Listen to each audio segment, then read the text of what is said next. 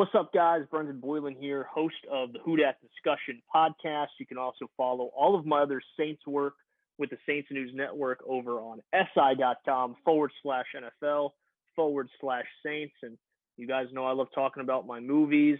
Won't bore you guys with the Dancing Bulldogs spiel anymore. I have a new one coming out in March 2022 is the expected release. It's on the 1994 Arkansas Razorbacks and their championship run through the NCAA tournament. Kind of the forgotten team of the 90s because you had the Fab Five in Michigan, you had the Duke Dynasty, you had the Kentucky Dynasty. So really want to spotlight a team that not a lot of people talk about. So make sure to follow me on Twitter at BT Boylan. You can follow all the updates on that. We just dropped the teaser trailer. You can follow, like I said, my Twitter page and find that. We're really excited about that. But nonetheless, lots of Saints news. Want to touch on the biggest news of the day, and that is Michael Thomas goes on Twitter and announces that he will miss the remainder of the season. The rehab process just had a little bit of a setback, and though he was working very hard, in the words of Sean Payton, Thomas will miss the remainder of the season. Joining me to talk about that, we got a real short episode for you today, but joining me to talk about that, we got Mervin Walls. He is the host of the Black and Gold Hour podcast. He will be joining us on the other side of the intro. All things New Orleans Saints. This is Who Dat Discussion. Who dat? Who dat? Who dat? Who that? Who that? Say they gon' be them Saints. Powered by Overtime Media. There's so much to talk about, right? So much to talk about in the Michael Thomas saga that continues all the way from the offseason. And let's start there. This offseason, Michael Thomas elected to try to rehab the ankle before getting surgery. The surgery comes late. There was a little bit of back and forth, it seemed, between Thomas and the organization. Maybe even a little bit of Twitter drama based off some likes and things that Thomas was posting. But we knew that he had battled through an ankle injury through the playoffs, and he even mentioned it in his goodbye piece to Drew Brees that he really wanted to give Drew the opportunity to go out on top. Let's start from there. Do you think that Thomas should have went ahead and got the surgery, and what kind of miscommunication happened there to get us to this point?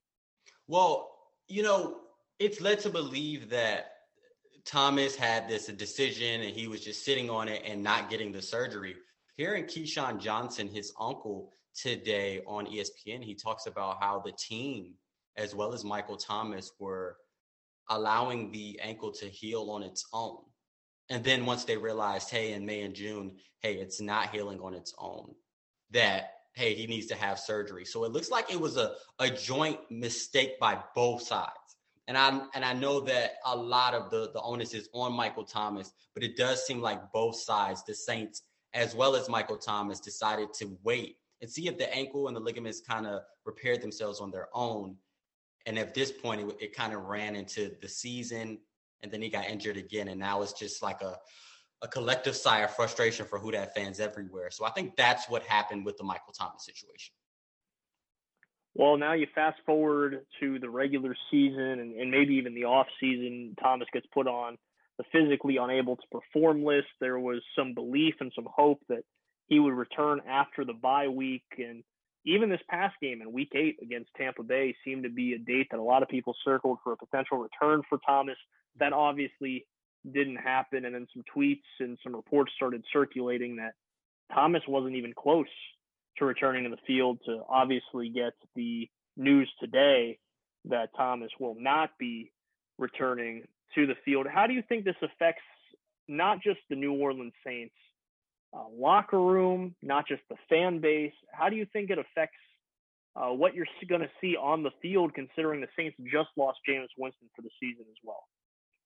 Well, I think you're going to see more of the same because Michael Thomas hasn't been here with the team. I think the big factor that many people are missing is we did bring Mark Ingram back. Mark Ingram is back with the New Orleans Saints, and you're just going to have to be more focused on Alvin Kamara and Mark Ingram. Now, going into this upcoming season, myself as well as you and many fans across the nation were wondering why the New Orleans Saints didn't make wide receiver more of a priority. Deontay Harris is starting to come around as a wide receiver, but we do not have a reliable, consistent target that Trevor Siemian now or Taysom Hill can throw to each game. So looking in towards the offense, you got to do more of the same. You got to use Mark Ingram in that running back role to allow Alvin Kamara to sit in the slot and create plays. You're going to have Taysom Hill creating plays in his dual threat role. But this New Orleans Saints team is a defense-dominated team, and I think they're still a strong contender. But this offense is going to have a ways to go with the wide receiver group that they have right now. Yeah, there were some reports coming in at the trade deadline that the Saints were trying to make a move. Two names that popped up, Darius Slayton of the New York Giants and Odell Beckham Jr. of the Cleveland Browns. However, Sean Payton came out to the media and said there was conversations with teams, but nothing close enough to where they were trying to rush a deal through and just couldn't get terms before the deadline. How much of that do you truly buy, Merv? Do you think this was a team that was desperately trying to get a receiver, or are you going to take Sean Payton's word and say, you know what, they were probably making some calls, but nothing that intrigued them enough to pull the trigger? Well, we hear all this season how Sean Payton does have, faith in the guys in the locker room. And that's Traquan Smith, Deontay Harris, Marquez Callaway, Lil Jordan Humphrey, Adam Troutman, as well as other parties. But I believe that I think it was about week 4, week 5, where Sean Payton kind of expressed to us that, the wide receiver room isn't, progressing or making plays, and they weren't as good as they should have been.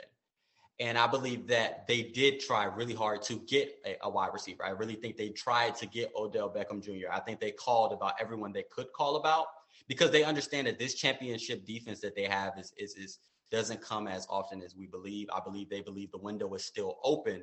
And I do believe that they called about Odell Beckham Jr. So you do believe that Odell Beckham Jr. and there was some conversation by the Saints to go get Odell, but nothing too serious. With that in mind, there are some rumors that OBJ could be released, and after he clears waivers, if he clears waivers, he's free to go wherever he wants. Deshaun Jackson also was released by the Rams. That's 2 veteran guys. A guy like Golden Tate is still available in free agency. Do you see the Saints going and picking up a receiver, especially at this point in the season, or do you think that Sean's pretty good with his wide receiver room at the moment?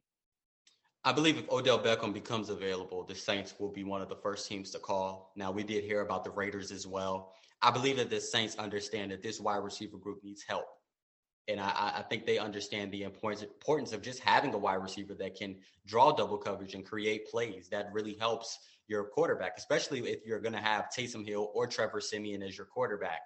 It's like the days with Drew Brees are over, and Drew Brees could, make role players, they can make valuable contributors. You can make them look like superstars. The Saints no longer have that luxury, and I believe the Saints will be calling Odell Beckham, and I think they're monitoring the news just as the rest of Who Dat Nation is, and we're ready to see what happens. But I do believe that Sean Payton is going to scheme to get these players some valuable touches no matter who's on the field, and I definitely believe that either way, he's going to make Alvin Kamara and Mark Ingram a huge focal point for the New Orleans Saints offense.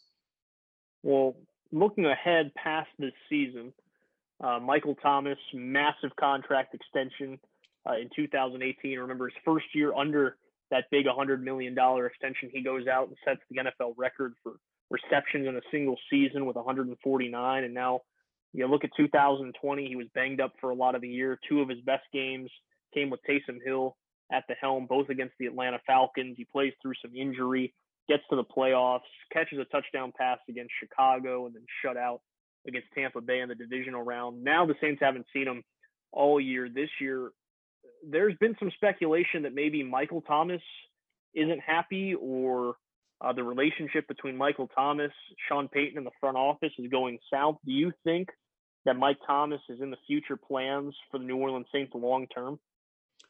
I believe that maybe earlier this offseason there was some tension, but I believe that the relationships were healed over the course of this offseason. And I don't believe that this is the end of Michael Thomas here in New Orleans. We We saw his Twitter post today about how he appreciated the fans and he's working hard to get back. And I believe that Sean Payton in the Saints office will support him, and we'll see him back in the black and gold next season. Definitely a valuable asset. I mean, when healthy, easily a top 5 wide receiver in all of football. And as the Saints are trying to figure out who their quarterback of the future is, having a guy like Michael Thomas will certainly help. I want to end the short conversation on that note.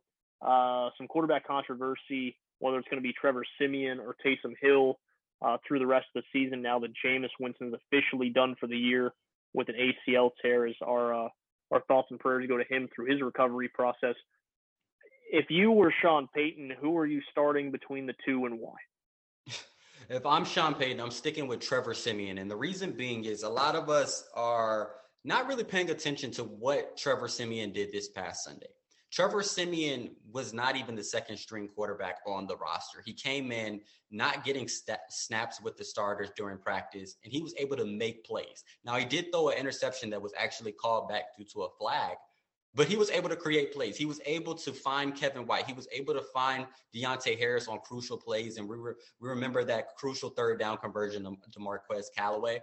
I believe the Saints are hurting at playmaker, and you need Taysom Hill in his tight end flex role to be able to create plays, to help Alvin Kamara, to help Mark Ingram, to help Deontay Harris make plays. And I believe Trevor Siemian, he's only started 25 career starts, but I believe that he's a guy that showed the ability to make quick reads, go through his progressions and deliver the ball consistently enough for the Saints to make first downs. I believe that Taysom Hill does struggle in the intermediate route, recognizing the intermediate routes and to understand that, see those intermediate routes and recognize that guys are open as soon as they're open. I feel like Taysom Hill kind of waits a little bit and he recognizes it a little bit late. And by the time he recognizes it, cornerbacks and safeties are all over it. I believe that Trevor Siemian is ready for this situation, and we just need a game manager with our championship defense.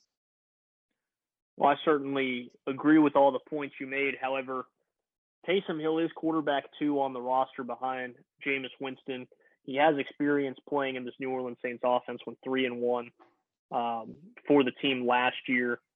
And I certainly feel like that's going to be the case again. But only time will tell.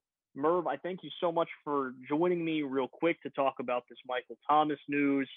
Any parting thoughts on the Michael Thomas news before we tell everybody where they can follow you on the World Wide Web? So as far as the Michael Thomas news, I want Saints to relax. I want them to give a collective sigh of just relief and just relax a little bit. I still think the New Orleans Saints are a contender. And I do think Michael Thomas will be back next season. Now, who the quarterback will be, we don't know just yet. But I think the New Orleans Saints will be good for this year and next year to come. Well, guys, that is all the time we have. Some quick news that Michael Thomas out the remainder of the season for the New Orleans Saints. Thanks so much to Mervin Walls for coming on to chat about that. Merv, where can everybody follow you on the World Wide Web?